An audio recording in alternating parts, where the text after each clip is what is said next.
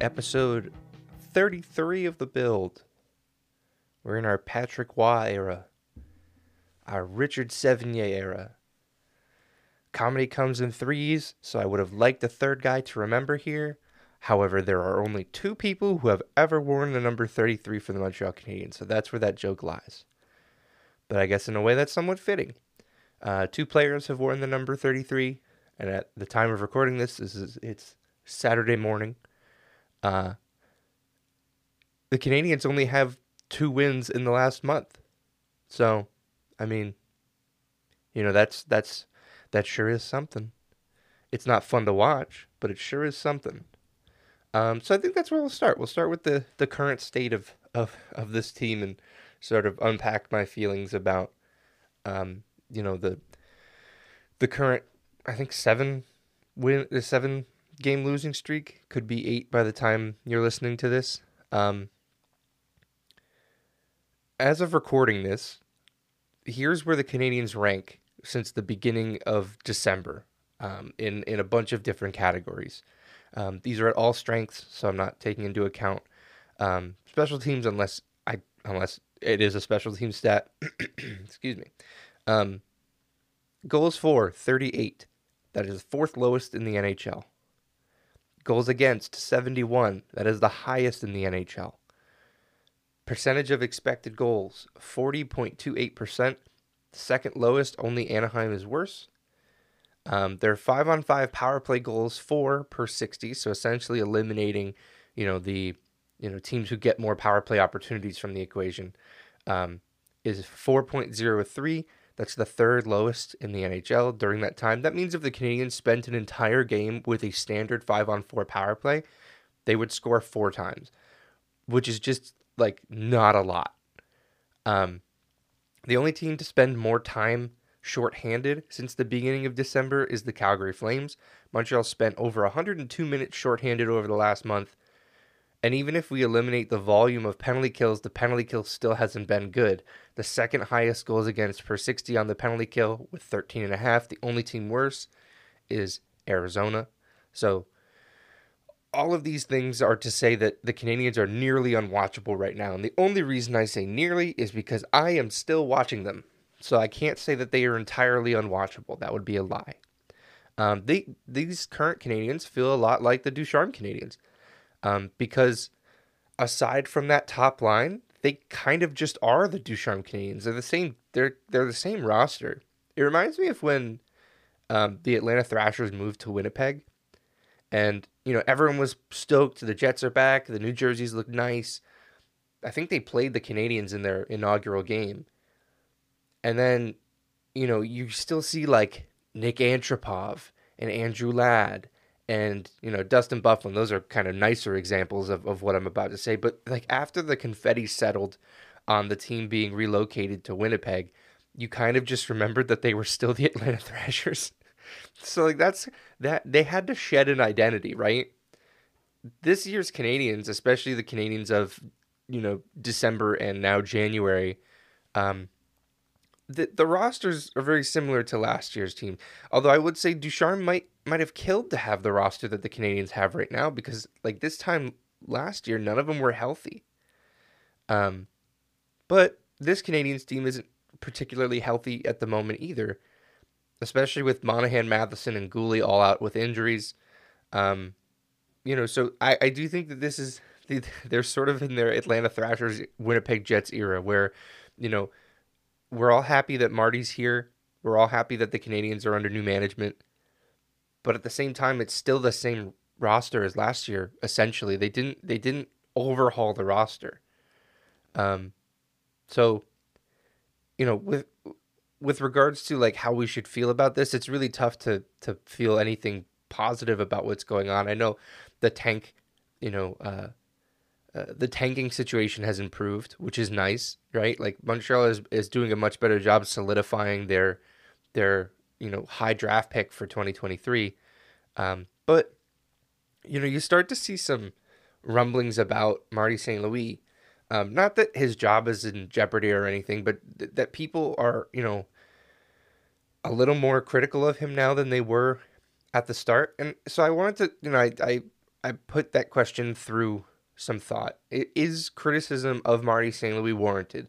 And I think the answer for, you could plug in anybody in hockey in that question, and the answer will always be in some regards yes.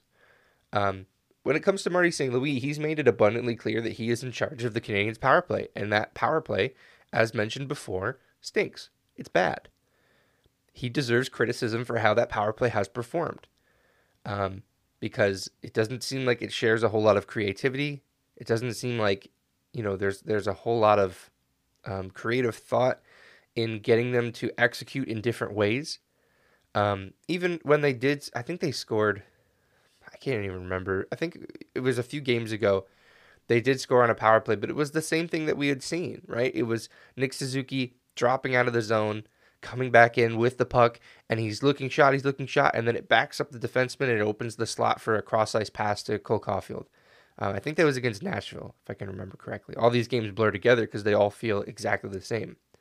And when that play works, it's great, but when it doesn't, 98% of the time, is what it feels like, you're left wondering, like, why aren't they trying anything different? Why are they still trying to do this thing that only works every once in a while? Outside of the power play, just the general roster decisions, they are likely almost entirely his, and they are questionable on a lot of nights.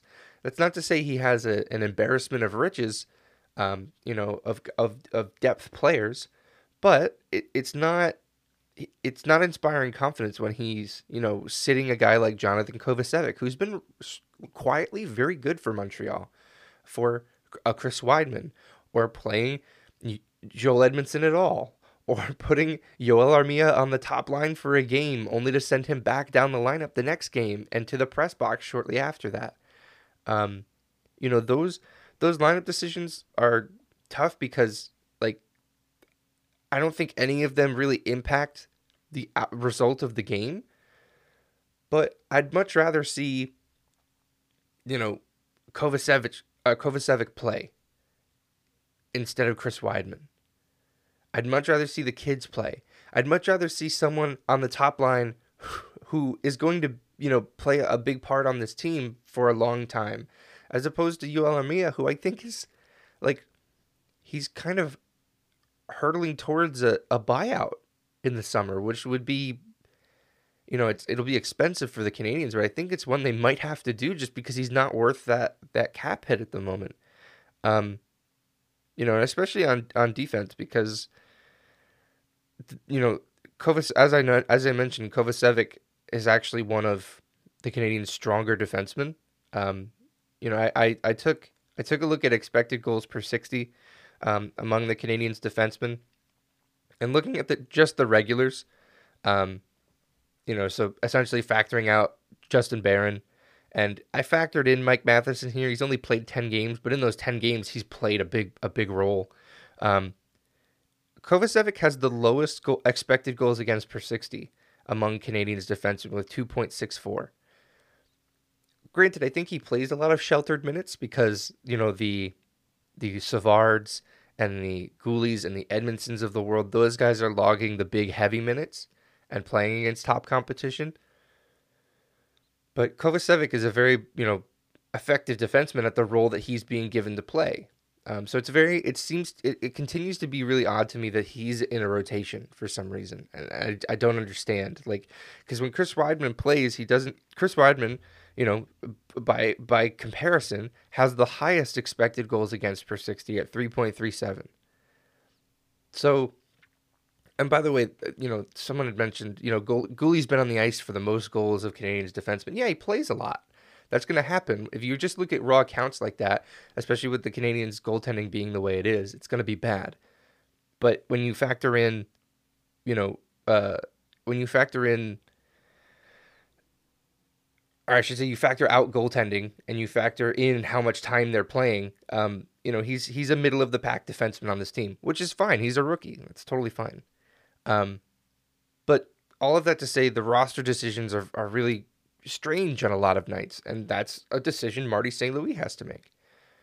And then the last criticism that's on top of mind for me right now was leaving Jake Allen in for all 9 goals against Washington, a mistake that Marty St. Louis is the only one responsible for, and a mistake that he admitted to and owned after the game and said he wouldn't do again, which is something I earnestly can't remember a Canadiens coach ever doing. All I see is Michel Therrien going that second guessing when he was asked about a coaching decision. So, like, if you're looking for growth at the head coach position, this is a good example of that, right? Like Marty St. Louis said, like, I'm not going to leave a goalie in there for 9 goals against again. So that's a positive. It is something that like he needs to own though, and he did. So I'll give him credit for that. All of these criticisms are not enough to warrant finding a replacement for him. He's here for 3 years at least. I tend to believe that the Canadiens look at him as the coach who's going to, see them through their competitive window. They hired a bantam head coach to get behind the bench of an NHL team and coach the most storied franchise in the sport in their most challenging time. This is the results that we're seeing are always what was expected. The front office, like, they had to have known that, like, I used this term earlier in the show, like many episodes ago, called the range of potential outcomes. With Marty St. Louis, the range of potential outcomes was always pretty narrow for this season, right? For the Canadiens in general, the range of potential outcomes was rather small. This team wasn't going to be a playoff team. This team wasn't going to be a bubble team barely on the outside. This team was always going to be in the bottom 5, 6, or 7 in the league, depending on how bad things really got. So I don't think that the Canadiens are looking at this and going, Marty doesn't know what he's doing, we have to get him out of here. I think they know that the roster that's in front of him is garbage. and it's more important that he's there to mentor the younger players and get them to a point where when the team is ready to be competitive, they've learned all of these lessons already and they can move forward. I do need everyone to forget that the Canadiens of October existed. They were punching above their weight. And if you listen to this show, I was very clear about it. I was not worried about the tank at all because there were a lot of warning signs that this team was not as good as that stretch showed. It doesn't mean that stretch wasn't fun. You're allowed to enjoy that, right? Like, but it doesn't mean that this, there were some people saying that this was a playoff team after watching them in October where they were like 1 game over 500. That was never a reality. And I know everyone was clowning on Jay Fresh for saying that what Nick Suzuki and Cole Caulfield and the Canadiens in general were doing was unsustainable. But it turns out what the Habs were doing with regards to Suzuki and Caulfield was entirely unsustainable. They have not scored at the rate that they did at the beginning of the season. Cole Caulfield's been picking it back up as of late, right? Like we've seen him, we saw him have 2 goals against Washington. He had 1 against Nashville. He's still on pace for, I think, over 40 goals, which would be really, really cool. That's something that I'm pulling for, regardless of result of game. I think everyone's pulling for that. So, the Canadiens of October, they didn't exist. Let's move them out of our collective consciousness and look at the team that played in late November, December, and January. It was bad. Early on, I know there were some thoughts that the Canadiens needed to trade a goalie. I think doing so now would make them an improved hockey team, which should not be the goal, right? Because since the beginning of December, Montreal's second last in save percentage at 76.9. Goaltending is not only not keeping them in games, it's letting games get out of hand really quick. I mean, the Ranger game, I think Allen gave up 3. I think it was 3-1 and then an empty netter. I didn't like a single goal that he gave up. I know the Kreider one was a breakaway, but he just completely misread the breakaway. And then the next 2 were just pucks that were floated in. They weren't deflections. They just kind of floated in from the point. Those are goals that can't happen to an NHL team. Thankfully, the Canadiens aren't trying to be an NHL team this year, so it doesn't really matter. But I don't think trading a goaltender is on the table at the moment, unless someone offers a lot of premium futures for Jake Allen. I think the Canadiens would entertain that because I think they could survive with Montembeault for the rest of the year and then find another goalie in the offseason if they needed to. But right now, I don't think trading a goaltender is something that the tank is relying on. So the Canadians can't score, they can't defend, the power play stinks, they're losing a ton. Just about the only thing that they had going for them outside of Caulfield scoring was being the only team in the NHL to not surrender a shorthanded goal, which of course happened against the Rangers on Thursday. So now the Canadians are just definitely having no fun. I'm not going to talk about losing cultures because I've done that enough, and I don't think that's the sort of thing that happens in a season or two. Like if we're saying that last year was a big losing season, which it was, although the back half of the season was overwhelmingly positive. Because you can have positive moments within losing seasons if you have the right people involved, which Marty St. Louis definitely was. But I'm not, I've talked about losing cultures a lot. I've gotten into discussions on Twitter about it. I'm not overly concerned about that happening to the Canadians because the people who seem the most impacted by the losing are the veterans who are not going to be here. And that's, generally speaking with teams who lose a lot, that's what seems to happen. Remember Buffalo a few years ago when they still had Ryan O'Reilly, and he said he kind of fell out of love with the game, right? Like the losing hit him the most because I think as you get older, you start to see the clock ticking on your career and you only have so much time to make an impact and win a Stanley Cup. The young guys, I think they kind of know they're going to be here a while, so it doesn't bother them. Suzuki, it's weighing on him because the C on his chest might as well be made of gold because it's hard for him right now. And that was always part of the conversation with whether or not Suzuki should be captain. I think ultimately he'll be fine. But that was something that was weighed in, and I think it'll make him a better player coming out of it. And because those older guys are having such a tough time, I think they're playing worse because of it. Particularly Edmundson and Gallagher. It really they do not hide it well. They look very upset, and they're playing like they're upset. And by that I mean they're playing like ass. And we'll talk more about that later. But those guys playing poorly makes it even harder to determine how the young guys are playing. I don't think the young guys, especially like Guhle, the brand new ones, Xhekaj, Kovacevic, Caulfield, because that kid's always smiling. I don't think anything bothers him. I don't think right now it's on them, right? Like I think right now the older guys are feeling this the worst, which just is what it is. And maybe it just because I know Gallagher has a no trade clause. If anybody trades for Gallagher, I'd be surprised. Edmundson has a no trade clause, I believe, a modified one. It probably just makes them more apt to waive it if the Canadians want to move them. All of this to say that the results we're seeing, the L's on the calendar, those were always planned for the season. They're baked into the pie. Hughes and Gorton are not managing this team to win every night. Marty St. Louis is trying to do that, and I think that's why he looks miserable a lot of the time. And, why, it just seems like he's out of answers because the roster doesn't have a lot of answers for him. I don't think that any of this has an impact on his employment with the Canadians or anything like that. They knew that this was happening. The Canadians front office knew that this was the path this team was going to take this season, or at least, they had prepared for this happening. Not to say that they wanted to tank this year, although they built a pretty good roster for tanking. I think they're perfectly comfortable with the situation that they're in. They'll see this through the end because holy cow, Connor Bedard. Montreal, according to Mika Blake McCurry at Ineffective Math on Twitter. If you don't follow him, I don't know what you're doing. He's fantastic. He has a chance of getting the first overall pick chart. And I believe what this does is it factors in the team's point projections, which if you follow Mika, you see just about every day. I think he tweets them out. It factors in those point projections with lottery odds and trade results. And the last one is key. As of recording, the Canadians have the fourth highest lottery odds according to Mika's model. Now, you might be looking at Tankathon and be like, well, how is that? How did he come to that realization? This is because the Habs' point projections have been dropping, and Florida's have been dropping as well, although Florida won on Friday night. Mika has Florida at just a 17% chance to make the playoffs. It's probably improved a little bit since they won on Friday.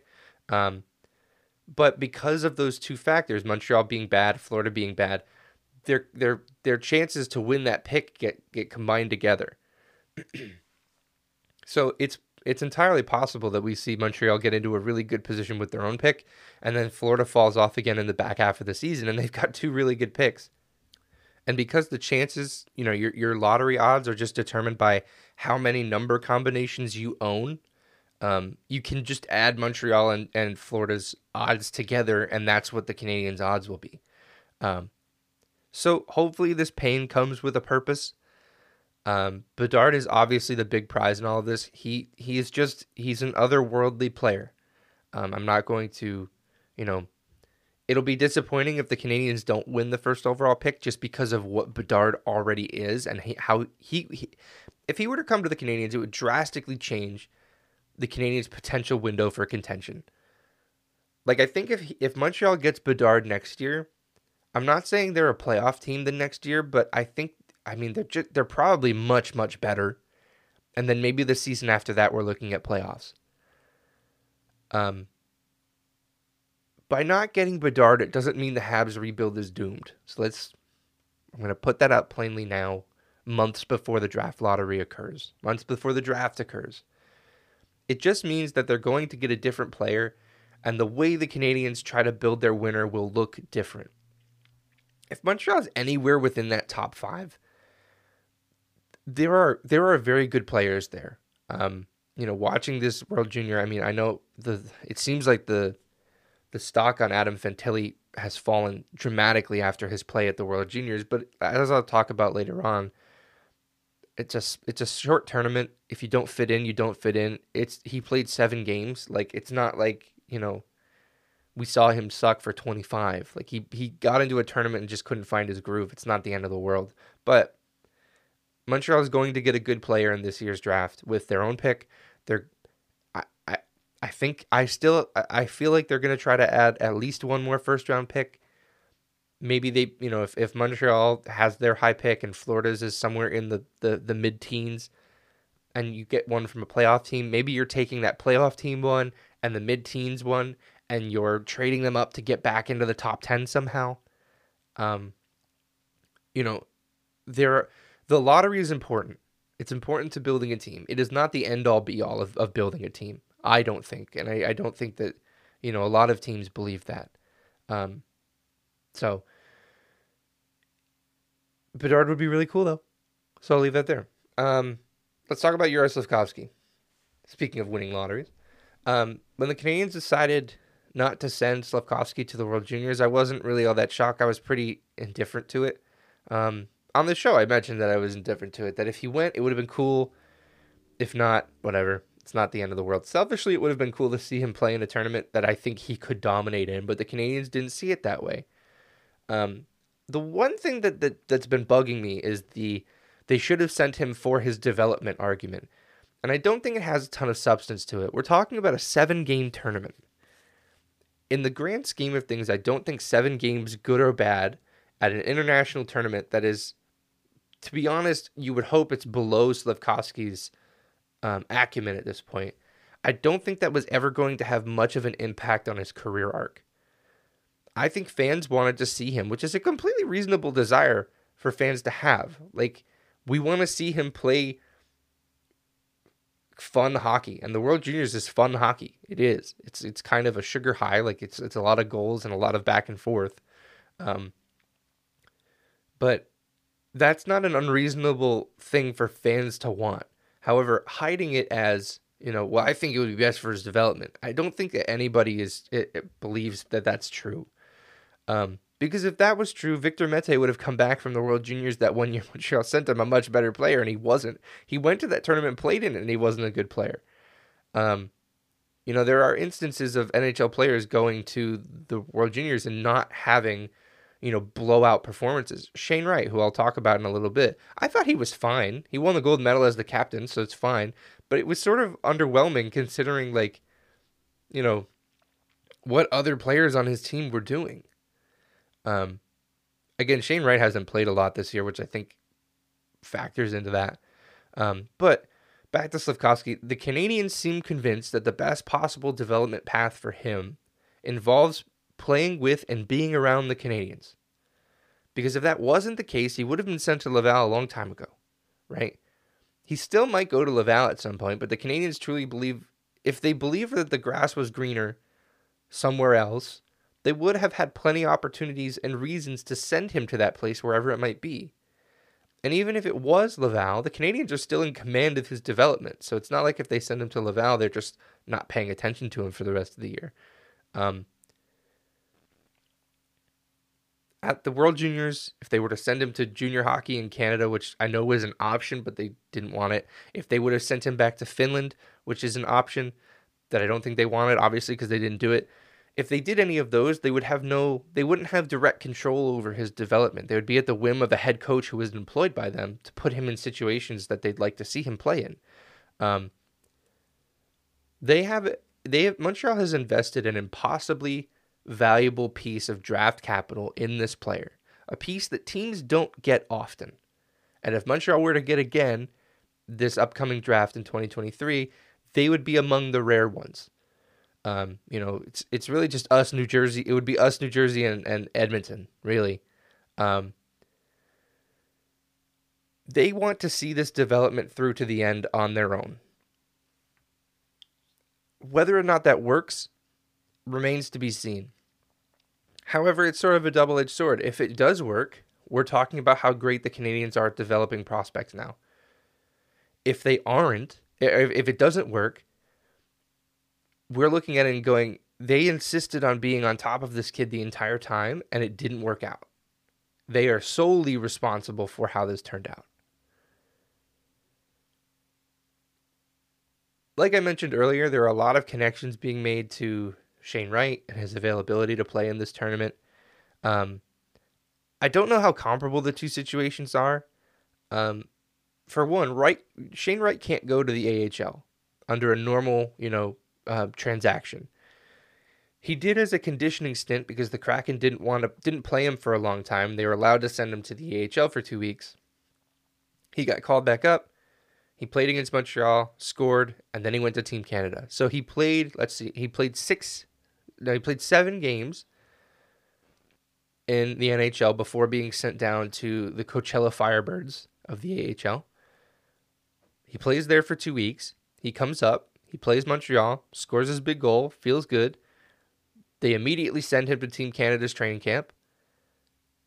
And once that tournament ends, they're sending him back to the OHL. So he ends his NHL season at 8 games, meaning the clock on his ELC hasn't started yet. Like he'll still have 3 years on his entry-level deal coming into next season. The Kraken, for some reason, didn't want to play him in the OHL for the whole season. I don't really understand why, but they played the clock well, right? Like they waited it out as long as they could before making a choice. I wonder if they just didn't want him playing in the OHL all season because it's a league that he very clearly is done with. But at any rate, why would you send him there now? Like it is what it is. He's not my circus, not my monkeys. It doesn't matter. There were a lot of comments about the Kraken ruining Wright's development too, but I think they've handled it fine. The one argument you can make is that he should be playing games. Since being drafted, he's only played in 20 between Seattle, Coachella, and Team Canada. Slafkovsky's played in 34 NHL games this year, and they'd probably be on about the same pace points-wise if Wright had played all year. Slafkovsky has 10 in 34, Wright has 2 points in 8 games. So they would be right on pace with each other. But all of this to say, they're different players in different situations, and they have different rules governing where they're allowed to play based on where they're from. The main story at the moment was Slafkovsky's development. I did want to set all that up just to then get into, the big issue is Slafkovsky playing on the fourth line. Early in December, things looked like they were progressing pretty nicely for Slafkovsky. The first 7 games in December, he picked up 5 points. He was on a bit of a hot streak. He was playing on a really effective line with Sean Monahan down the middle and Josh Anderson opposite him. Then Monahan went down and things changed. There was they were having a hard time finding where to put him. There was a stretch of games where Marty would start him on the second or third line, and by the third period, he was on the fourth line, usually when the team was behind and St. Louis wanted a Hoffman or a Dodonov higher up in the lineup to try to get a scoring opportunity. there seems to be this feeling throughout the fan base that Marty doesn't like Slavkovsky, and I just personally don't see that or believe that. Slavkovsky has a tendency to think that he can do everything himself. His flashiest moments are where he's trying to deke through someone, but I think his smartest moments and his best moments are down low when he's making passes to dangerous spots on the ice, when he's using his teammates to find opportunities. Um, Part of the reason Slavkovsky's draft stock rose so late in the draft cycle was because of his performance in big moments in big games when they're on the line. At this stage in his career, that probably does him more harm than good. When he was playing at the Olympics and it's sort of house money, it's cool to see in a short tournament like that. It's cool to see that play out, right? It's cool to see one guy just say, "I'm going to put the team on my back. We're going to win gold. I'm winning the MVP." But when it comes to this league, I don't think it's a smart thing for him to play that way. He's playing in a league that I don't think he fully understands just yet, which is entirely reasonable. It's been 34 games, and he has not played on an ice surface this size until this point. And I think when he tries to do too much, he makes mistakes. Take the shorthanded goal that the Rangers scored as an example. Slavkovsky comes out on the second wave of the power play. He makes some good reads, made some good passes. Even the ones that didn't connect, they were at least good ideas. You could see the thought process there. Dodonov gets a shot from the slot. The crowd starts to feel it. The puck finds its way back to Slavkovsky. He takes it down the right half wall, and then he floats a backhand pass, like a saucer pass that just went probably 10 feet in the air, back to Arber Xhekaj at the point. But Chris Kreider picks it off. He goes in and scores. That's a learning moment for Slavkovsky. It's one he only gets to learn if they trust him enough to put him on the power play, which they do. But it's an example of how a player like Slavkovsky can get in his own way. And I think that's like Marty's got to talk, and Marty does talk to him about that. And I think he's always very positive about Slavkovsky when he speaks about him. It's not like he's in the media dragging him. He just keeps mentioning these are learning experiences. He's going to learn from this. He's a very talented player. We want him to be the best player. We're going to continue to work with him. That's all you can really hope for from a head coach. Would I play Slavkovsky on the fourth line? No. But Marty, seems to think it's important to get guys like Dodonov and Drouin and Armia going, not because St. Louis cares about trade value, but because if the vets can start playing, they can help out the kids a little bit. It's going to take some of the pressure off of the Caulfields and Suzukis and Docs. When I first started this show, one of the promises I made to myself and to anyone listening is that I would not hold this iteration of Canadiens management accountable for the sins of the past iterations of Canadiens management. That means leaving the development woes of Alex Galchenyuk and Jesperi Kotkaniemi and everybody else in the past, pushing those away. Yes, those are examples of how to not properly develop a prospect. But the people in charge now had nothing to do with those. I know, and this is going to get very psychological, I know that to make sense of the world around us, our brains make connections to familiar things, and they make leaps in judgment so that we feel like we understand what's going on. So it's no surprise it's no surprise that people think this is Kotkaniemi all over again. Big European forward, drafted high, team doesn't know what they're doing with him. I don't think that's fair to this front office, and more importantly, I kind of don't think that's fair to Slavkovsky. His career's 34 games old, and there are some teetering on calling him a bust already. Like, he has not been given a fair shake as far as determining what his overall output is. Let me read you a stat line. 55 games, 3 goals, 4 assists, 7 points. Would you take that player over Juraj Slavkovsky, who I think is 34 games into his career and he has 10 points? It's close, but if you're just looking at the stats, you probably think that the first guy is not very good. That's Joe Thornton. That's Joe Thornton's rookie season. I'm not saying Slavkovsky is the next Joe Thornton. I'm more so saying that rookie seasons do not make or break a player. Give Slavkovsky time. He's not Kotkaniemi. Gordon and Hughes are not Mark Bergevin.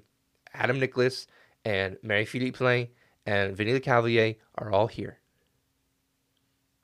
And as a note, on Friday's practice, Slafkovsky is on the second line again with Dvorak and Anderson. So there's that. All right, let's talk about some injuries. Guhle is out about 2 months. That's a big one. He had Sasha Barkov fall on him in the towards the end of the Panthers game. It didn't look good. Our Twitter doctor's smarter than me who could tell you what happened. I just know that legs don't bend that way. The good news is Savard is back, and I thought he played well against New York. The Nashville game was rough, but that was his first game in a month. And, in those numbers that I mentioned earlier regarding defensemen, Savard is very good. He's third on the team in expected goals against per 60 at 2.77. So he, as much, I think, I had this conversation on Twitter. I think we're a little too hard on Savard. I think he plays a lot of really hard minutes and does particularly well. So it's kind of nice to have him back. I'm looking forward to seeing how he stabilizes the defense and hopefully allows them to give up 6 goals instead of 9. With Guhle, you just hope that the knee doesn't become a chronic thing. That's all you can really hope for. The Canadiens seem to be treating it with an appropriate amount of care. What else can you do? Gallagher is also out again. Same lower body injury that he just recovered from. He didn't even look good coming back off that first injury. He's out about 2 weeks. I wonder if it's tough because it's very obvious that Marc Bergevin gave Gallagher a contract for what he had done instead of what was to come. And it's exhibit 45 of Marc Bergevin not leaving this team in a good spot. Also out 2 weeks are Monahan and Matheson, both with lower body injuries. I think they're both skating. I know Monahan was ahead of practice skating and shooting, so hopefully we get some bodies back soon. It's hard to evaluate this team at the moment because there's so many people not pulling their weight.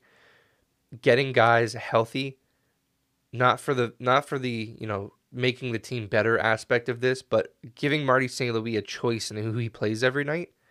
Like there was a long stretch of time when Gallagher was out, when Monahan was out, that he had no choices at forward. It was the Canadiens were just playing whoever they had healthy. It'll be helpful to get bodies back so that the guys who aren't playing well can sit. Right now, I don't think Marty St. Louis has that luxury. And again, that blue line is really banged up. Injuries are part of every season. The Canadiens have been hit particularly hard by them over the last 2 years. I want to say this about Kaiden Guhle, and I read this, you can see this in the stats. Everyone's saying, well, they lost their number one defenseman. I know Guhle's impact on this team is massive. I don't think he's the Canadiens' number one defenseman right now, and I don't think the Canadiens have a number one defenseman right now. Probably Matheson when he's healthy, but on a competitive team as a rookie, Guhle is a nice middle pairing defenseman, and I think that's kind of what he is now anyway. Like if you look at the numbers, he's a 3-4 guy. I think the ceiling is higher for him than I thought it was after watching him this year, and I don't think this is the high watermark for Kaiden Guhle. We're going to see him progress. The Canadiens will obviously miss him while he's out. I'm not saying he's a bum. We won't miss him anyway. But I do feel like it needed to be said that it's not that he's valuable, but to call him our number one defenseman at the moment, I think would be premature.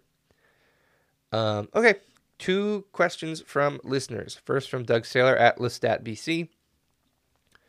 Will Caulfield sign for more than Suzuki? And are you worried about Cole being offer sheeted? First on the contract, I think Cole's probably ends up around an 8x8 contract, so a little bit more than Suzuki. That's if they go the 8-year route, which I feel like is the likeliest option because you kind of know what he is already. I think you regret it if you bridge him and, in those 2 or 3 years on the bridge deal, he just makes a way more expensive contract for himself. As for the offer sheet, I don't really think it's much of a possibility. Sure, it could happen. It's legal, right? Because he's played enough games. But the Canadiens would likely match whatever came in for him, and I think most teams are aware of that. Pending other moves, the Canadiens have about $13 million in cap space next season, so they'll have the money to pay him. Um, unless a team really wants to screw over the Canadians for some reason, I wouldn't worry about it. Thanks for the question though, Doug. I really appreciate it. And last one from Emmanuel at the Habs guy, who gets traded between now and the deadline. Is it weird that I don't think anyone on this roster is a sure thing to be traded? Obviously trades will happen, right? Like, every year at the trade deadline, I think every team makes some kind of move with, save a few of them who just decide not to do anything that day. But I look up and down the roster and I don't know that anyone's like a 100%, locked in, going to be traded player. We hope a lot of guys get dealt, but like, even if Montreal retains half of the remaining salary on Drouin's deal this year, what are you trading for Jonathan Drouin? He's not been good. Mike Hoffman, he's playing well, but he's also got another year left at $4.5 million. Is someone taking that on? That seems like a deal that gets done next year. Or Armia, who I think he's got 3 years left, but it might as well be 100. Of the pure rentals, Monahan is the most valuable, and he's probably the one I feel most likely that they're going to trade. But there's always been this, since he was traded to Montreal, there's been this idea that Montreal's going to want to extend him. Given that, yes, he's looked great, but he's also gotten hurt again, I don't know how reasonable that is to extend a player who had injury history. The entire concept of bringing him in was, let's see if he can, show teams that he's going to be healthy long term, not just for this year, but, in the hopes of getting a long-term contract after this season. I've loved Monahan when he's been healthy, but he hasn't been healthy the whole time. He's been out a while now. You hope Edmundson gets dealt, given the price tag that the Habs have on him. According to Chris Johnson, the asking price is a first and a prospect. So he's asking for Sherratt Part 2.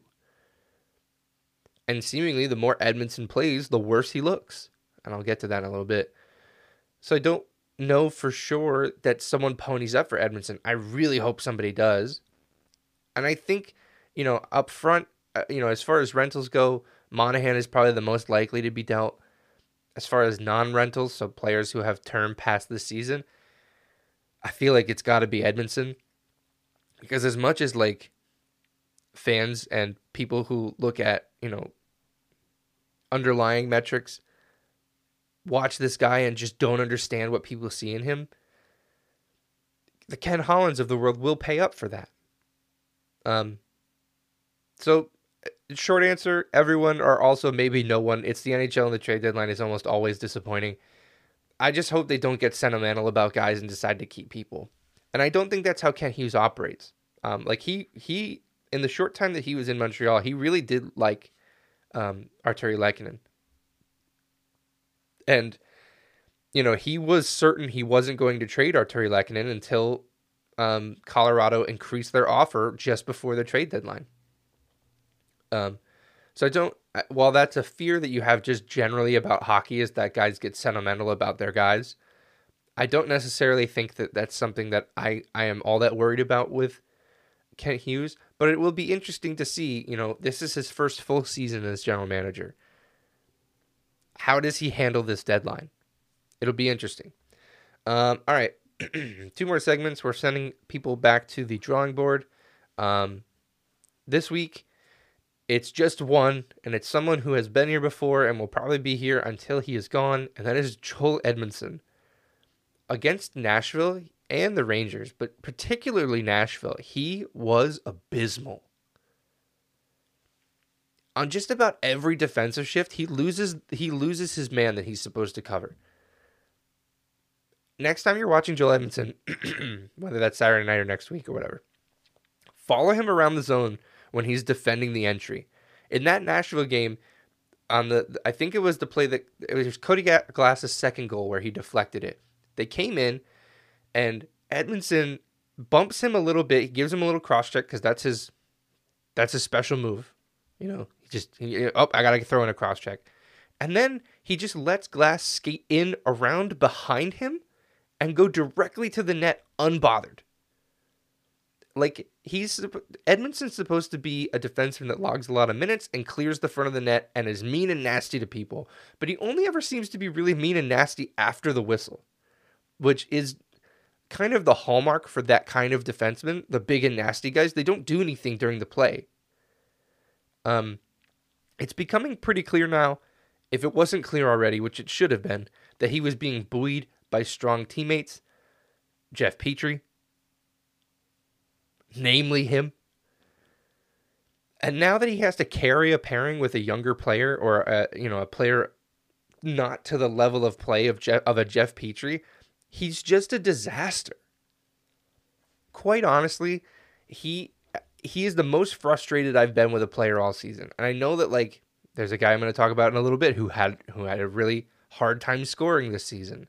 And there are other frustrating players. I know people like to blame, Mike Hoffman and Jonathan Drouin for stuff. I don't find them anywhere near as frustrating as Joel Edmondson, who's supposed to have like this Stanley Cup pedigree. He's just brutal.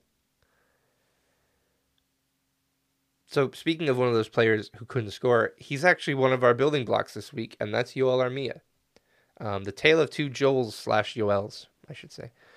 I won't lie to you and say he had a great game against the Rangers, but he did finally score a damn goal, and that's worthy of some celebration. That's what this whole section is about, building blocks. It's something that Yoel Armia might be able to build on moving forward. And like right after that goal, I think in like the next shift or the shift after that, he hit the post. Like goal scorers, not to say that he's a goal scorer, but when you score goals in the NHL, they tend to come in bunches. I don't know why that is, but it wouldn't surprise me if on Saturday he pots another one against St. Louis and maybe he gets on a little bit of a roll. I'm hoping he can continue to build on that goal, not just for a recoup of trade value for the Canadians, but for him to start enjoying hockey again. He's looked really, really miserable, and he's had a really tough stretch. And when he scored that goal, he fucking smiled, and it was really important.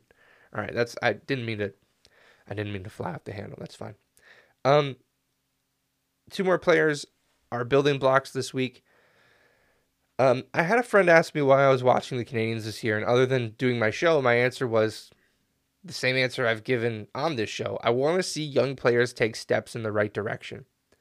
Arber Xhekaj has started to do that. I'm not talking about his defensive acumen or his offensive touches or anything like that.